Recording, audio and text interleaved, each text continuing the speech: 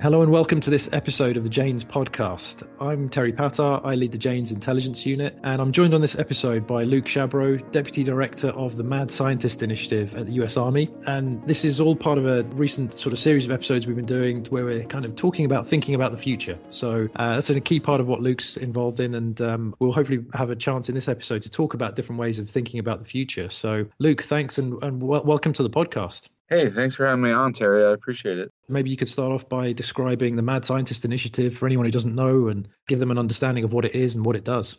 Yeah, so the Army Mad Scientist Initiative was really something that started in the mid-2000s. And we were currently really embroiled in Iraq and Afghanistan, and we were dealing with problems from IEDs and all these different kind of asymmetric tactics.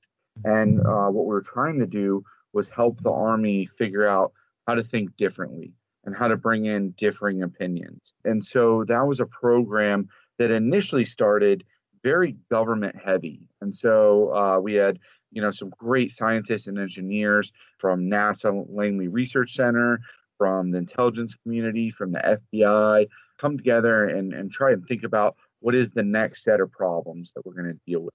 And then in the around 2015, actually, we saw this kind of resurgence, right? So Russia was involved in Crimea and eastern Ukraine, and we saw what was happening in Syria, and realizing this return of great power competition and disruptive technologies, and what is that going to do and shape our mission set?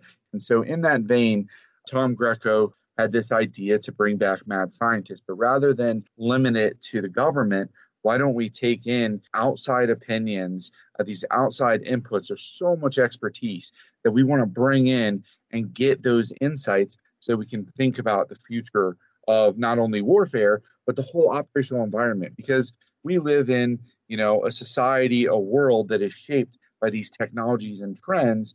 So we're not just operating in some military vacuum. We have to operate in that. So how do we do that? And that's by bringing in some of those experts.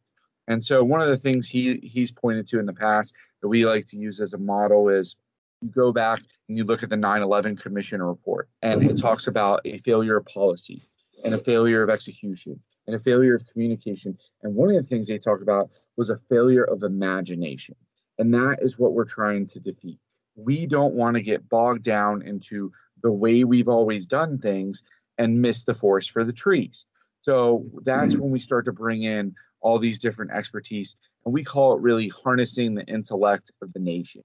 So what we really do is try to envision the future operational environment, and we do that across academia, across tech, and other government agencies. So it's really a whole of nation approach to figure out what does that future operational environment look like. I think too many organizations find it hard to sort of step away or look beyond the immediate priorities to think about, okay, what else could be out there? How is the operating environment changing in the future for us to adapt to or think about adapting to? Especially when you're trying to think about the future and you're trying to think about the alternatives and things that could happen, it's difficult, I guess, to give people solid answers and say, well, we definitely need to do this, or we definitely need to change to adapt to this type of operating environment because this is what we're going to be seeing in 5 years. There isn't that level of certainty. So how much of a challenge has that been in terms of getting that buy-in, not just from senior leadership, but also from others perhaps across the Army? I think that's an excellent point. And it's something I would say struggle with, but I think we enjoy the challenge because it's a great, I always say, not to be sacrilegious, but we protesize, and we're trying to convert people into believers in terms of thinking differently about the future. And I think the ways in which you do that are important because, again, you can't just throw it in their face and you can't just say, these are the facts, so believe it. And again, you say it's not certain. There's divergent possibilities out there. Actually, a project that I worked on over the summer with Army Futures Command was looking at 2035 and beyond, and what we're thinking about in the deep future. And what we did was look at 4 alternative worlds, and those were actually just 4 of many, because we had to look at, okay, rate of technological change. How's the world change if it's high rate of change versus low? Or how do we look at it in terms of bipolar in terms of a world where maybe we are against another great power like China, not exactly similar to the previous Cold War, versus a multipolar world where you're dealing with a lot of ascending power. And so we had to think about that, because I can't give you predictions. I can't say that in 2032 we'll have flying cars. We can't make those marks on the wall per se. Dr. Soren Long, who was at one of the future war games I was at, said, point predictions are a sucker's bet. And one of my favorites was, I've heard, if you try to make a lot of predictions with a crystal ball, you better get used to eating a lot of ground glass. So it's this idea that you can't just predict it. So again, your question is apt. How do you get people to buy in when you can't tell them for certain? And I think the biggest thing that we have to get across is we always try to describe the future operating environment. I'm not trying to predict it. I want to describe it so that there are certain characteristics and features and trends within that I can't tell you exactly when it's going to happen, but I can tell you what those trends and technologies are going to do to shape the overall future operational environment. And one of the things that we did with that work at looking at four alternative worlds is identify what are those underpinning cross-cutting trends and technologies that impact the future. What is always there? What is persistently in there in the future that we look at? And then we have to turn that around and say, what capability sets and what formations do we need to be able to operate and win in that space? And so we have had pushback, So I started, before I was even in Mad Scientist, I was working as a futures analyst for the Army. And I used to work at Unified Quest, which was the chief of staff of the Army's future war game. It's actually a future studies program now. But General Milley was basically running that before he was the chairman of the Joint Chiefs, when he was still the chief of staff for the Army. And General Milley, I think, helped us with not getting as much pushback, because he had the authority to come in and say, this is what we're going to think about. And I think having an open-minded CSA like that really helped us, because he came in and said, I don't even know in 2035 if we're going to have a battalion or if we're going to have a brigade. We can't just take today's organization charts and throw it, 20 years into the future. We can't do it. So he was very open to thinking about what does that look like differently. In terms of leadership, I think generally speaking, we've been very fortunate to have a lot of leaders who are listening and want to think differently and understand the kind of challenges and opportunities that we face in the future. But I think you brought up a great point where you said not even just the leaders, but what about the rest of the force? And I think when you deal with field grade officers and you deal with these various colonels and people who are in positions of power. So we often think about the 4 stars and the 3 stars that we brief and how important they are, right? And we get all this buy-in, and they can go out and give marching orders. But at the bottom line, we have to convince the real power brokers. And that's not to discount 3 and 4 stars, but these are the power brokers who are dealing with day-to-day operations with their forces. And they are the ones who are shaping this. And so how do we convince them to think about it? And we've always had some pushback. I've been at these events, and if I had $1 for every time somebody said that'll never happen, I wouldn't be on this podcast, because I'd be on my mega yacht right now. But the point being that you get these folks in these positions, and I don't think we can blame them for the way they're thinking about it. They have very real things to think about every day. I'm fortunate, right? I get paid to think about the future, to bring in all these experts, but I'm fortunate to do that. I don't have necessarily soldiers' lives in my hands every day. I don't have billions of dollars worth of equipment that I'm trying to maintain, and very real operational demands every day. So I can't really blame them for not being ready to jump 20 years into the future. But what we can do is convince them and bring them in again with that buy-in. And I think, unfortunately, sometimes current events kind of prove us right sometimes. And we start to get those believers because we see things. So, one of the things that we talked about was this idea of drone swarms and the future of unmanned and autonomous systems and what kind of impact that's going to have. And one of the things we've always brought up is this idea that it's not limited to state actors. This isn't something where it's just Russia, it's just China, or even mid-tier countries when it comes to economics. We're talking about non-state actors being able to do these things because the cost of entry is so low in terms of technology too. It's not quite plug and play yet, but it's getting there. And so then when you see, almost 2 years ago now, when you see the Houthis attacking a Saudi oil field with a drone attack and the kind of damage that was inflicted from that, that's proving the point. We're seeing pretty quickly the kind of implications from those trends, and it's really only going to be exacerbated in the future. And so that was, a lot of people were like, "Oh, a drone swarm attack." Well, it wasn't actually a drone swarm attack. It was a saturation attack where they essentially sent a number of drones in that area. But that even proved our point further in terms of you have to look at the damage that this did. And this was a fairly rudimentary attack. So what do we see out of that in the future? So when they see those things, then there's implications for operational units. That means this is not some far distant thing out in the future, even though we have to start thinking that far in the future. This is something their operational units are going to have to deal with in a very short period of time.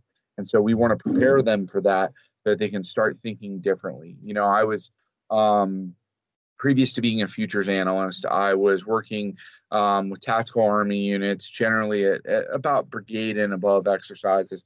And what we did was replication of the operational environment. So what is this going to look like if a lot of times you said you went to Afghanistan and you're going to Kandahar or wherever, and we would pump in 6 months worth of intel messages in 2 weeks, just to give them a taste of what this was like. And then we did a couple exercises, not in Afghanistan and Iraq, but looking at maybe operating in another nation state where we don't have air superiority, where we don't have these FOBs and places, a lot more secure places, and operating kind of alone and unafraid. And so to get that into their heads was very difficult to tell commanders who are used to owning the sky, you are going to have UAVs over your head. And this idea that, even if it's not armed, get used to someone being able to tell your location based on aerial surveillance. And so, those are very real challenges that we have to bring to the forefront. And I think one of the tools that we use a lot to get buy-in or at least change paradigms is, when you had August on, using pieces of sci-fi. I can take a cut of Ghost Fleet or a similar novel where they're dealing with these future technologies as a threat and show them that, and that will have way more impact than any white paper that I can throw at them. So well, I was to say that's really interesting because obviously that's what we talked to Peter about, and it's amazing that that element of trying to get the impact, trying to get that as part of the getting the buy-in, but like you said, also trying to get people to shift their mindset because, as you mentioned before, you've had 20 years of a similar type of warfare, a similar type of operating environment. And so I guess now you're at the point where you've got a generation of leaders at all levels who have only had that type of experience to some extent, or maybe haven't had a lot of other types of experience. And so, yeah, it's interesting what you're saying there in terms of trying to change their mindsets, because that presumably is a big challenge in getting people to think differently at all those different levels. Yeah, absolutely. And it's so when we say 2035, can we really predict 2035? I would almost assuredly say absolutely not. Because, and I know that sounds antithetical to the things I'm working on, but if you look at the phone that I have right in my hand, this was something unimaginable. I wouldn't say unimaginable, but to the level that it's been integrated, this was not something we would have imagined 20 years ago. we had this divergence of technologies. And so we had Palm Pilots, and Mm. we had, of course, fax machines and scanners and all these things. But it would take a lot for people to really think about, even if you look at like Star Trek tricorders or whatever they were using, it would take people a lot to think about this, I won't say perfect, but close to perfect convergence of technology, of battery power, screen technology, um, uh, processing, graphics, everything that came together to make these smartphones. And Yeah. so, to imagine that 20 years out, I think in a way is kind of foolhardy to think that you're going to predict exactly what that's like. But But we have isn't to that start thinking about it. Yeah, I was going to say, isn't that part of the challenge when you're working in a military environment? Because especially when so much planning is geared towards that kind of 20 years out sort of time frame and beyond, I mean, the work we do in the Jane's Intelligence Unit, we work closely with a lot of national security, government, military clients around the world, and we're constantly operating in that planning for the 20 years or 40 years out even, because if you want to have your force ready for that time frame, you're going to be procuring equipment and Right. platforms and vehicles, etc., or at least designing them. Definitely starting to design them now, because it's going to take that long to get them operational. So you have to kind of think in that time frame, right? And I guess that, like you said, it's so hard to plan for. Um, Absolutely. And I think, it's there's two factors to that. So the first mm, is I say 2035. Well, for two reasons I say mhm, 2035. The Army has looked at the MDO, our multi-domain operations capable force in the 2028 timeframe mhm, of having the ability to execute multi-domain operations in a number of mixed formations. And then when you look out to 2035, that's supposed to be your MDO ready force. So we should be, fairly fully fielded at that point of being able to execute on multi-domain operations. But I mhm. tell people 2035 because if I tell a commander right now 2028 or 2025, they're just going to think very iteratively from right now to the next step, and it's going to be only slightly evolutionary thinking. I need revolutionary thinking, which is exactly what you were talking about. We have to think about these things now because all the material is being built right now Mhm. and designed. And we also have to think about how is it all going to collaborate and work together. This isn't something where we can create fighting vehicle in a vacuum and then we can create a future vertical lift in a vacuum. The whole point of multi-domain operations and working with the Army and Navy and Marine Corps on JADC2 or the Joint All Domain Command and Control, working all those pieces together is that they do work together. So it has to be. Christian Bros wrote a really good book called Kill Chain. Mm. Really kind of describes that well in this idea that we can't think in terms of a line and block systems approach that we had Gulf War and before. We have to think about this kill chain or kill web ideology, which can be a little scary to people. The sound of it is scary, but Yeah. really it's an integrated systems approach that is very holistic in nature. You have to think about all these things.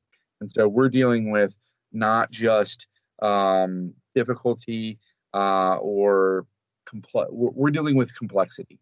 And that involves a lot of different parts. And so I think that's where we have to think ahead. We have to start building that now. And to your point, these things are being built right now. So like how do we future proof? That's one of the things we talked about. How do we future proof so that we can be Netflix and not Blockbuster? And so how do we build in that ability to be anti-fragile?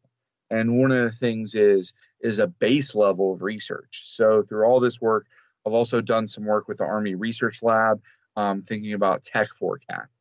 And so, part of that is a little bit of backwards planning. So we look at these are the technologies that we think are going to be most prominent in the future operational environment.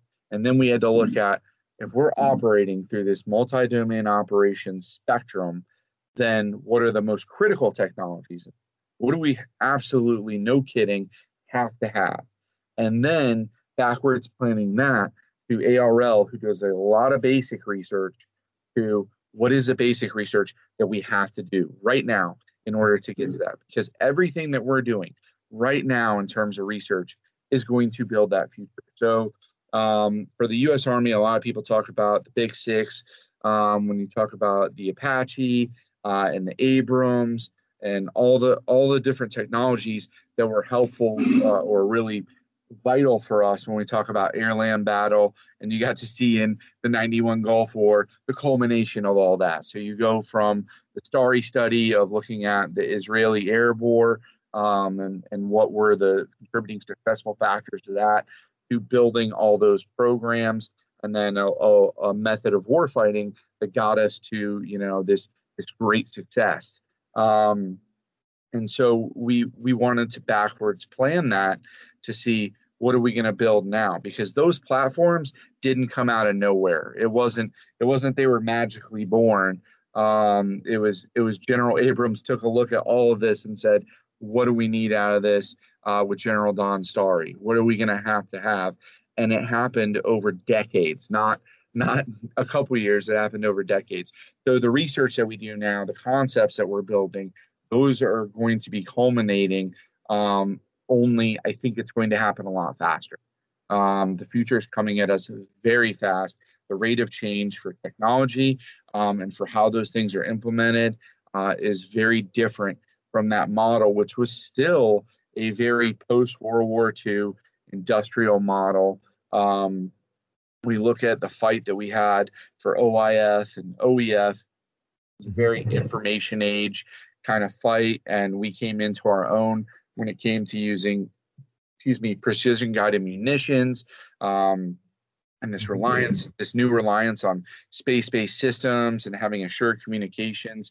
But now we are going into not an information age, but an intelligent age. And so how are we going to operate with all these intelligent systems on the battlefield? So I think we have to have a whole different approach. And again, it's about convincing all levels of soldiers and leadership about what we need to do. And I think we're getting there.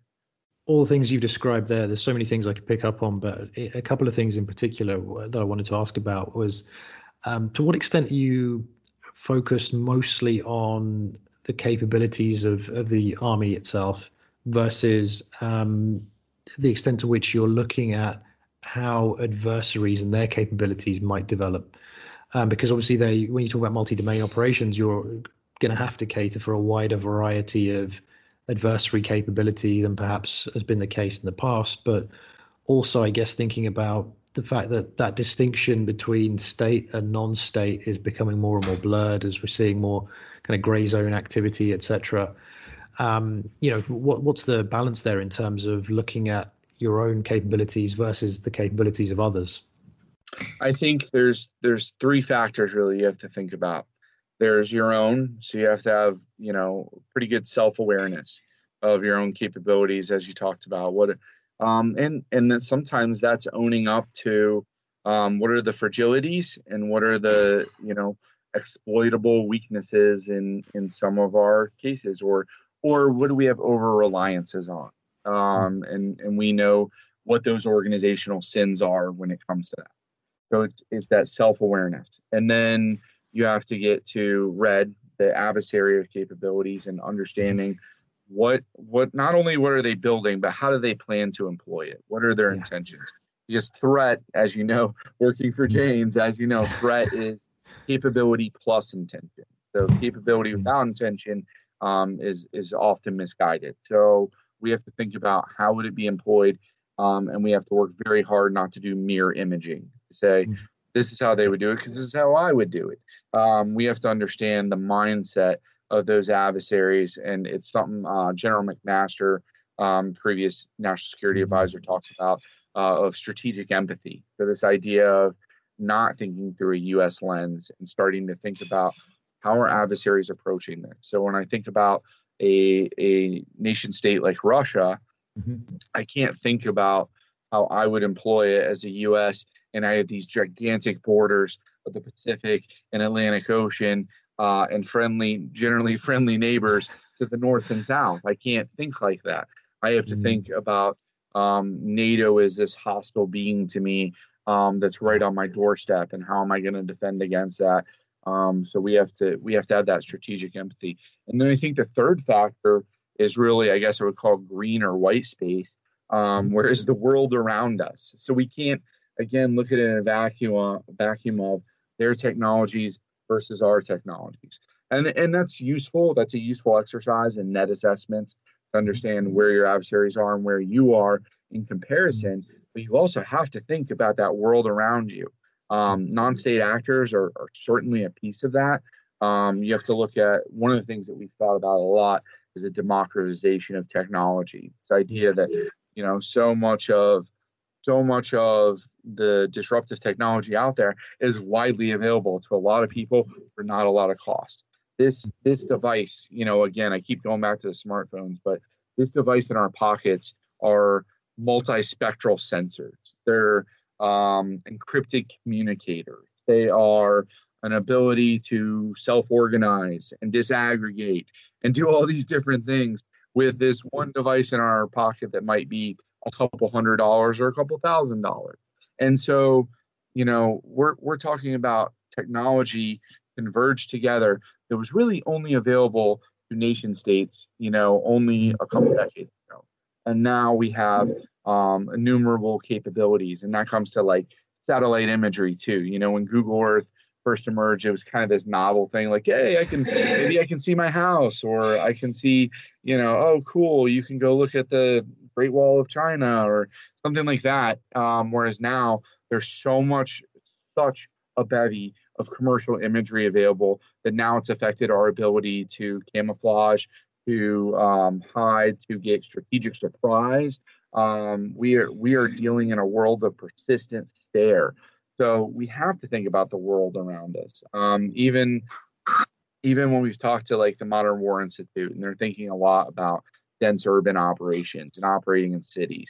So the whole idea before that you could like just do siege operations against a city and not have to deal with it, or you can go around those cities. I think we're coming to a point where we realize that's not going to be possible, and we're going to have to operate in and among those populations.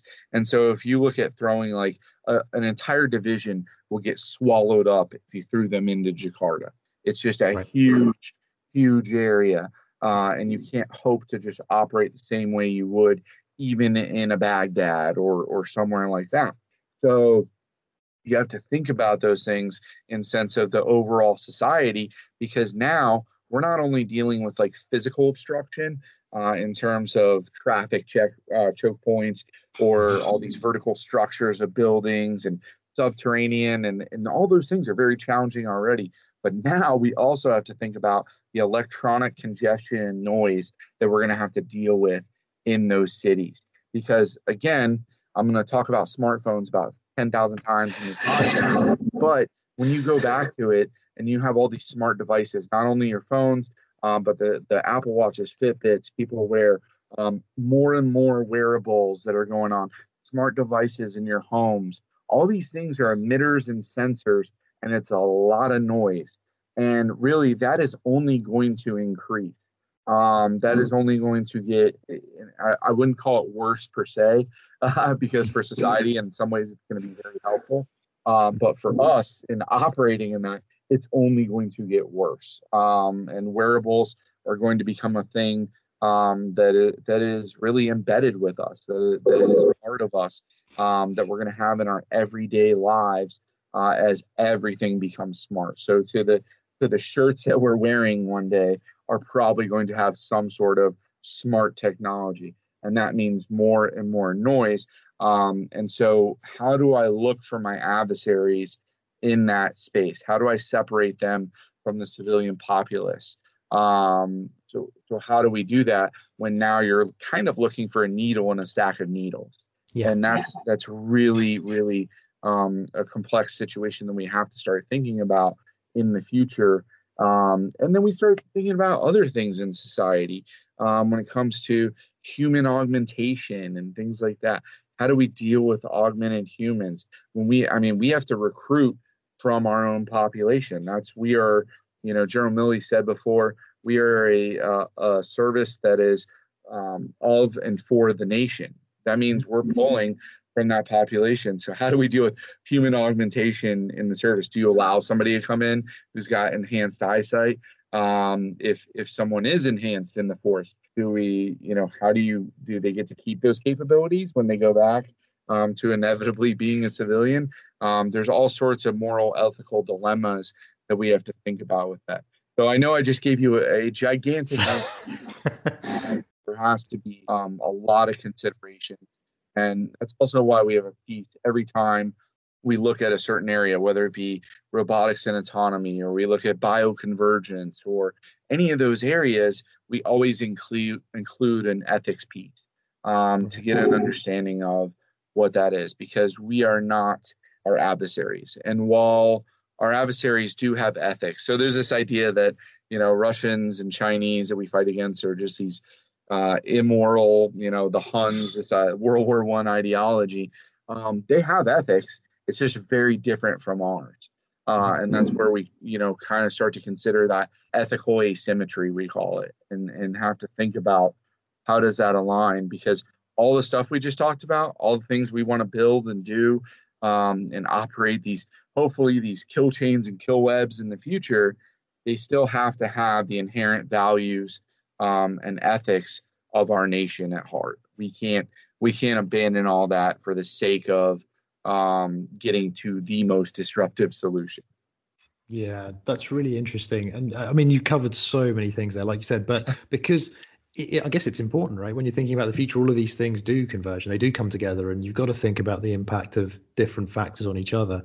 And you mentioned, ethics there, and we've already seen, I think, in China around some of the ethics of sort of, DNA intervention, etc. And there is definitely a strong ethical consideration for them as well. But like you said, it could be different, and it could be a very different perspective than we might have in the West. So, yeah, it's really interesting you would take that into consideration, and I think vital as well, for planning for how you're going to operate in the future. And there was a couple of things you mentioned earlier where you talked about that sort of, I guess, the combination of forecasting. So thinking about, I guess, probably the nearer term things, but also then describing and creating those scenarios, those alternative futures, which is inherently a more creative exercise and goes beyond the scope of forecasting. And what I really liked was how you talked about the time frame in terms of trying to get people beyond that mindset of iterating and the evolution aspect. Are there any, for anyone else who's thinking about trying to encourage or inculcate the same kind of futures thinking or perspectives in their organizations, from the work you've done up to now, what advice do you give to anyone who's thinking about doing this, to try and do it effectively, to try and bring together those different elements, but also to do it over that sort of time frame that you've been talking about, the kind of 20 years plus, versus trying to, figure out, okay, well, is there going to be something short term that is going to be massively disruptive that we need to anticipate? Yeah, it's a tough challenge. I'll tell people that it is a tough challenge. And I think the biggest advice I can give is to use empathy. And that seems weird, right? So we talk about like a lot of intelligence, and I've just talked about all these military applications and for lack of a better term, killing people and doing all these, lethality and all these kind of tough things to talk about sometimes. But empathy is important when you think about the future. So, and what I mean by that is getting your whether it's your subordinates, your customers, just whoever you have a relationship with, and that you're trying to get this forecasting across, you have to get them put themselves in those shoes of their future selves, to step out of the now and start thinking about those things differently. And in order to do that, you have to change their mindset from right now, which can be difficult. And that's why I also talked about, I think science fiction and storytelling are just an enormous piece of that, because I want them to think about what it feels like to be on that future battlefield, not a bunch of numbers that I'm going to give you budget projections out to that time. Even demographics are probably one of the easiest things to predict. because short of, I should knock on wood, but short of some genetic miracle where we can just start creating babies that much quicker and change birth and death rates that much quicker, we are looking at fairly steady models. But everything else is very nascent, and it can be hard to wrap your head around. But if I give them storytelling, I can put them into that situation and have them think about it in terms of what it feels like, what it looks like. And that's where you have to engage all those senses. That's where I need my Pete Singers and Martha Wells and these sci-fi authors to come in and help me, to help those people visualize that. Because if I just, again, throw them a bunch of numbers, or these projections, it really doesn't mean much. And that goes back to the art of intelligence as well, is you should always be storytelling when it comes to giving these projections. And I think what you talked about with forecasting, we had Dr. Amy Zalman on our podcast before, and she's done some incredible work.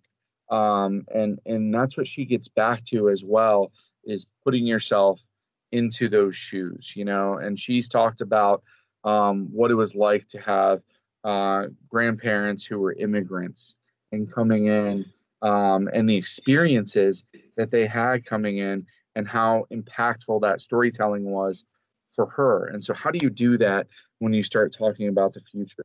And sometimes I like to invoke people's relatives. And so that sounds weird, but I like to talk about my own kids. So I have a 6 and 9 year old boys.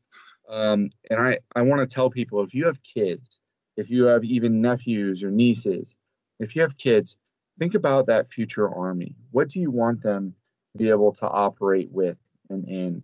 How are they going to think about it? Because they're very different.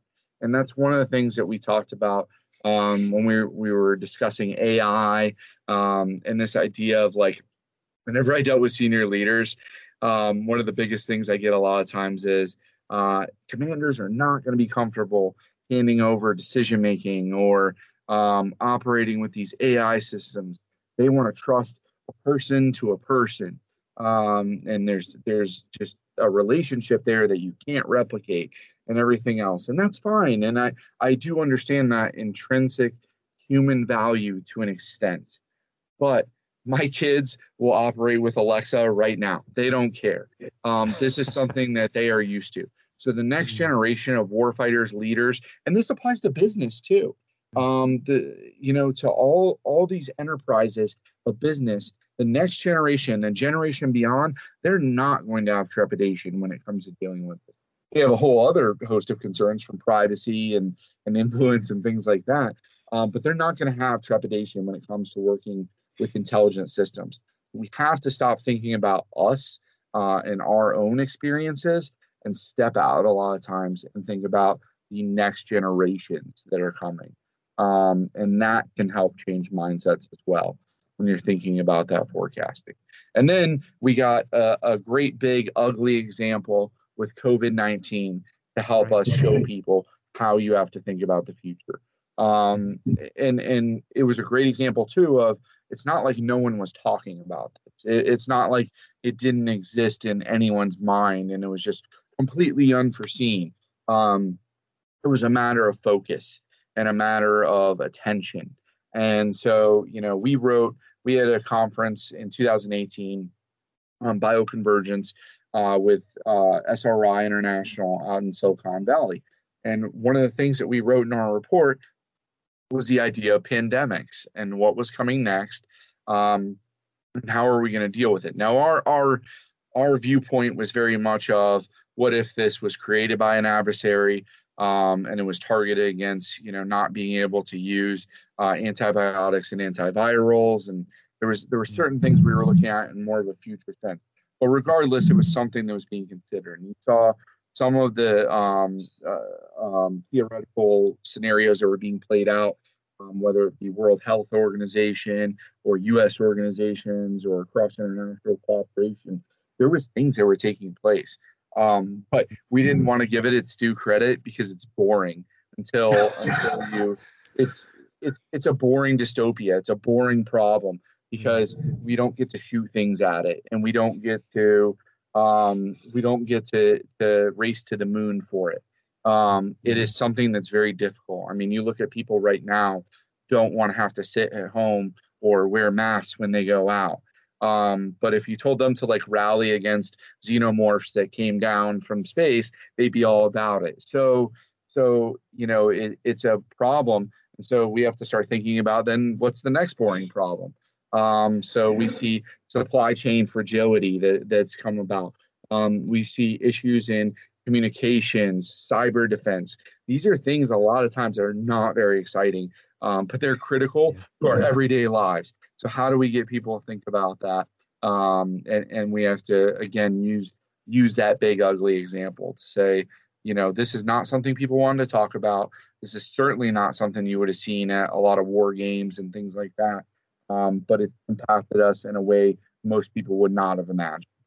That's a great example. And I think, and what you mentioned there about some of those other potential issues that could be on the horizon, on the near horizon, which are, as you say, boring to talk about, but could be really important. I mean, is a lot of that down to the fact that we can't really see them, right? It's like you said, it's not a visible enemy. It's not somebody you can shoot at.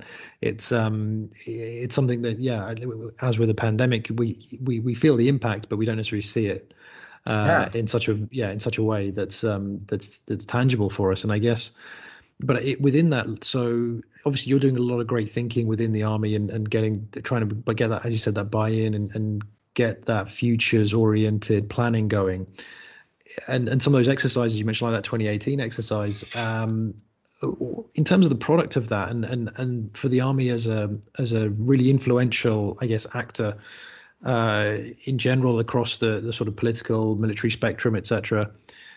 Is the Army able to influence sort of broader planning around that in terms of saying, if you within the futures command, or the Army more generally, if you're flagging up a risk and saying, what, we think this is going to be way more important than people are maybe giving it credit, or maybe aren't paying enough attention to this kind of thing that we see as a boring but potentially a really important risk that we should pay more attention to. Is there a way for the U.S. Army to perhaps use its broader influence to maybe message that to a bigger audience, to outside of the military, to get that buy-in from across the public, across government maybe as well, to start that sort of bigger planning, I guess, because even for the Army, you can't work in isolation to sort of deal with a lot of these issues that might be coming down the pipeline. Yeah, I think I would answer that as yes and no. Right. So I think we do have a voice, and I think we have to, in a way, be very careful with that voice, because the military is still one of the most trusted entities in the United States, above a lot of other institutions. But we have to be responsible and careful with that voice. And obviously we have to be apolitical and everything else. But there's a limit to that voice as well. And we are confined in a way within our lane, even though everything else is, it's kind of like we're on the highway and we're stuck in our lane. Everybody's chucking stuff in our lane. But we can't necessarily reach out necessarily to influence the nation in that way. But what we can do is use our voice. So, you've listened to The Convergence, and there's various other great podcasts out there from the Army, CCDC, or sorry, it's called DevCom now, but Combat Capabilities Development Command, Modern War Institute. There's a lot of institutions that have great podcasts to reach out. And there's a lot of work being done by the whole Army team to communicate these ideas out to people, because we want to permeate it out to the entirety of the society. However, I think, and I hate to use this example given what we're going through right now, but I think virality is the way in which we do that. And what I mean by that is, reaching out to folks like yourself. We've reached you because of the podcast and the things that we've put out. We've had folks from UK and Australia and Spain come to us and say, we're listening to this. It's really interesting. I want to connect to people in the society, whether it's in industry and tech, whether it's in other government, whether it's across other nations. I want to communicate to them and make them actual believers in some of these ideas, in some of these concepts, in terms of one of the questions we ask a lot on the Convergence is, what are we missing? What are we not thinking about? And that question serves two purposes. One, it tells our senior leaders what people outside the Army think. And not only think, but think about what we think. So, they say, hey, your priority's not enough on biodefense or something like this. So that's the first factor of it. But the second factor is they become self-aware of that, and they start spreading the message more and more. The DoD wants to be a part of this, but we have to get them there as well. We have to bring those ideas in. And that's where the virality takes place, to start to spread those ideas. You mentioned obviously the podcast, and I'm a big fan of the podcast. I think you guys have done a great job with the Convergence. You've had some amazing guests, and you mentioned the episode with Amy Zellman, and I listened to that. That was really good. Really enjoyed that one. And we've had some overlap, I think, in some of our guests too, which is probably not coincidental, because obviously we're interested in similar themes and similar things that are going on. But I wanted to maybe ask you, from all of that interaction you've had with other people, whether it's through the podcast or through other means, from some of the people you brought in to speak to from outside the military and other fields. What are the kind of big things you've learned in terms of, not necessarily specific to any topics, but maybe around things that you've picked up from those experts in how to think about the future?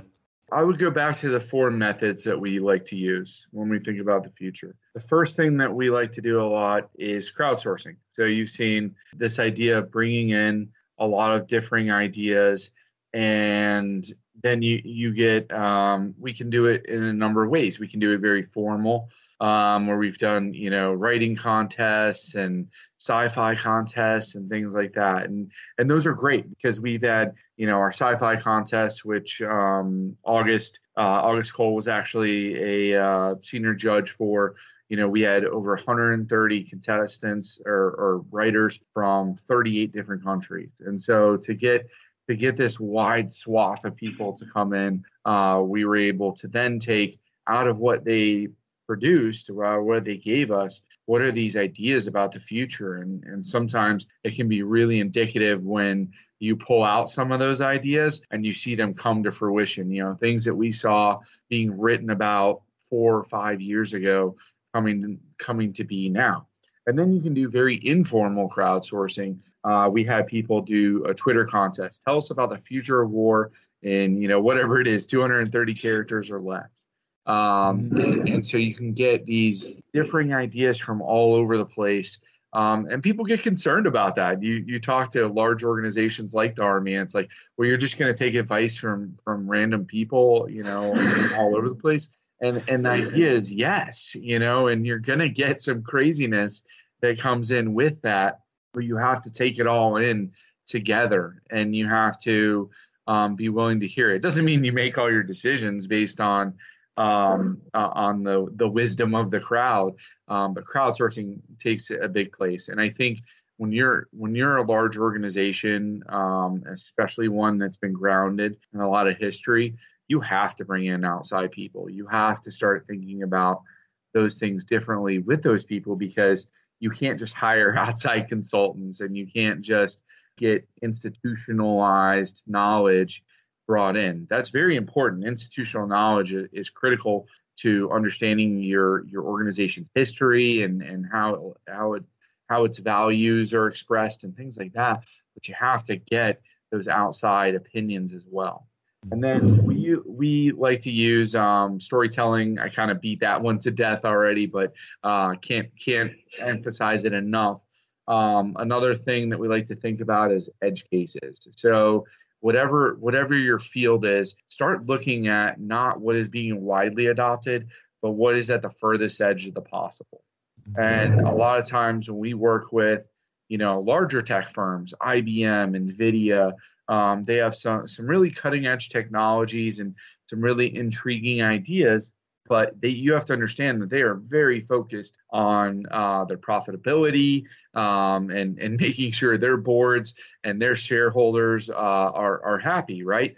But sometimes the bleeding edge of that technology comes from those small startups with two girls and a guy in a basement that are coming up with these revolutionary technologies and these ideas. And so we want to look at the edge cases of what's happening. And sometimes it's not even the technologies. I think I probably focus, too much even in this podcast on talking about material, but sometimes it's how all that stuff comes together. It's not that the technologies for a lot of these things didn't exist. It's the convergence, if I can name drop the podcast. So Of course. it's the convergence of those technologies and those societal trends, economic and political, those things coming together is where you see the changes across our timeline. It's not just that something was invented. Things are invented every day, and we see the advent of these technologies. But what does it mean when they all come together? And those edge cases are really important. And that gives us visions into the future of what might be. What are the weak signals? We saw several years ago, this idea of behavior modification, this idea that we were looking at biological enhancement and what was that going to be. The time frame we were thinking initially was more out into the 2030s. And then in China, you saw the researcher that came out with the CRISPR twin babies. And we saw, that was something we saw maybe taking place over another generation, not happening right in front of our faces. And so even though that was a novel kind of one-off, if you will, that was something that gave us an indicator that biotechnology and human enhancement is maybe coming at us faster than we might anticipate. And then another thing to think about is historical analogies. So one-for-one analogies actually don't work that well. So if you think about things like the pandemic that was dealt with in the Spanish flu pandemic, or the great influenza. So this idea that our comparison of situations from then to now is not the same at all. There are some similarities there in terms of when we deal with things like disinformation and how it's handled by governments, and what is the response in terms of vaccines and things of that nature. There are some similarities, but what you have to use historical analogies for is to change the way you think about things and the questions you're asking. So the example that we constantly use, and I want to thank Harvard Business Review for this one, was there was a story about in the late 1800s, as U.S. cities were urbanizing and were kind of coming into this industrial age, we had a problem in the cities, and that was horse manure. So you have more horses coming in for transport, whether it be personal or for supplies, and there's just horse manure piling up everywhere. So it's this hygienic problem, it's an aesthetic problem, and how do we deal with this? And so they brought together what was really the nation's first urban planners to say, what do we do about this? And they brought them all together, and they came up with nothing. And there was no panacea, there was no ultimate solution to fix it. But then it didn't matter. Within several years, cars were taking over the roadways. It's not something we would even think about to this day, unless you're talking about, a handsome cab ride on a cobblestone street. This is not a problem that we think about. And so when we think about for the Army, when we think about in the future, let's say we need to be able to go into, some distant land, and we have to get there over, what we call this tooth to tail, and we have this long sustainment period. And, one of the things we might think about now is how do we take these, many ton vehicles and get them across? But what if that's not the right question for us? What if the right question is, should we be using those vehicles at all for this? Should we be, approaching this threat in a completely different way? Those are the questions that we need to ask, maybe, not how are we going to do the same thing we've always been doing in a different way. That's fantastic. That's a really great thing to sort of, I think, for us to end the podcast on, in terms of people to take away and think about how they can use some of these techniques and maybe address some of those questions and start thinking about and planning for the future. Look forward to talking again in the future. Thanks so much.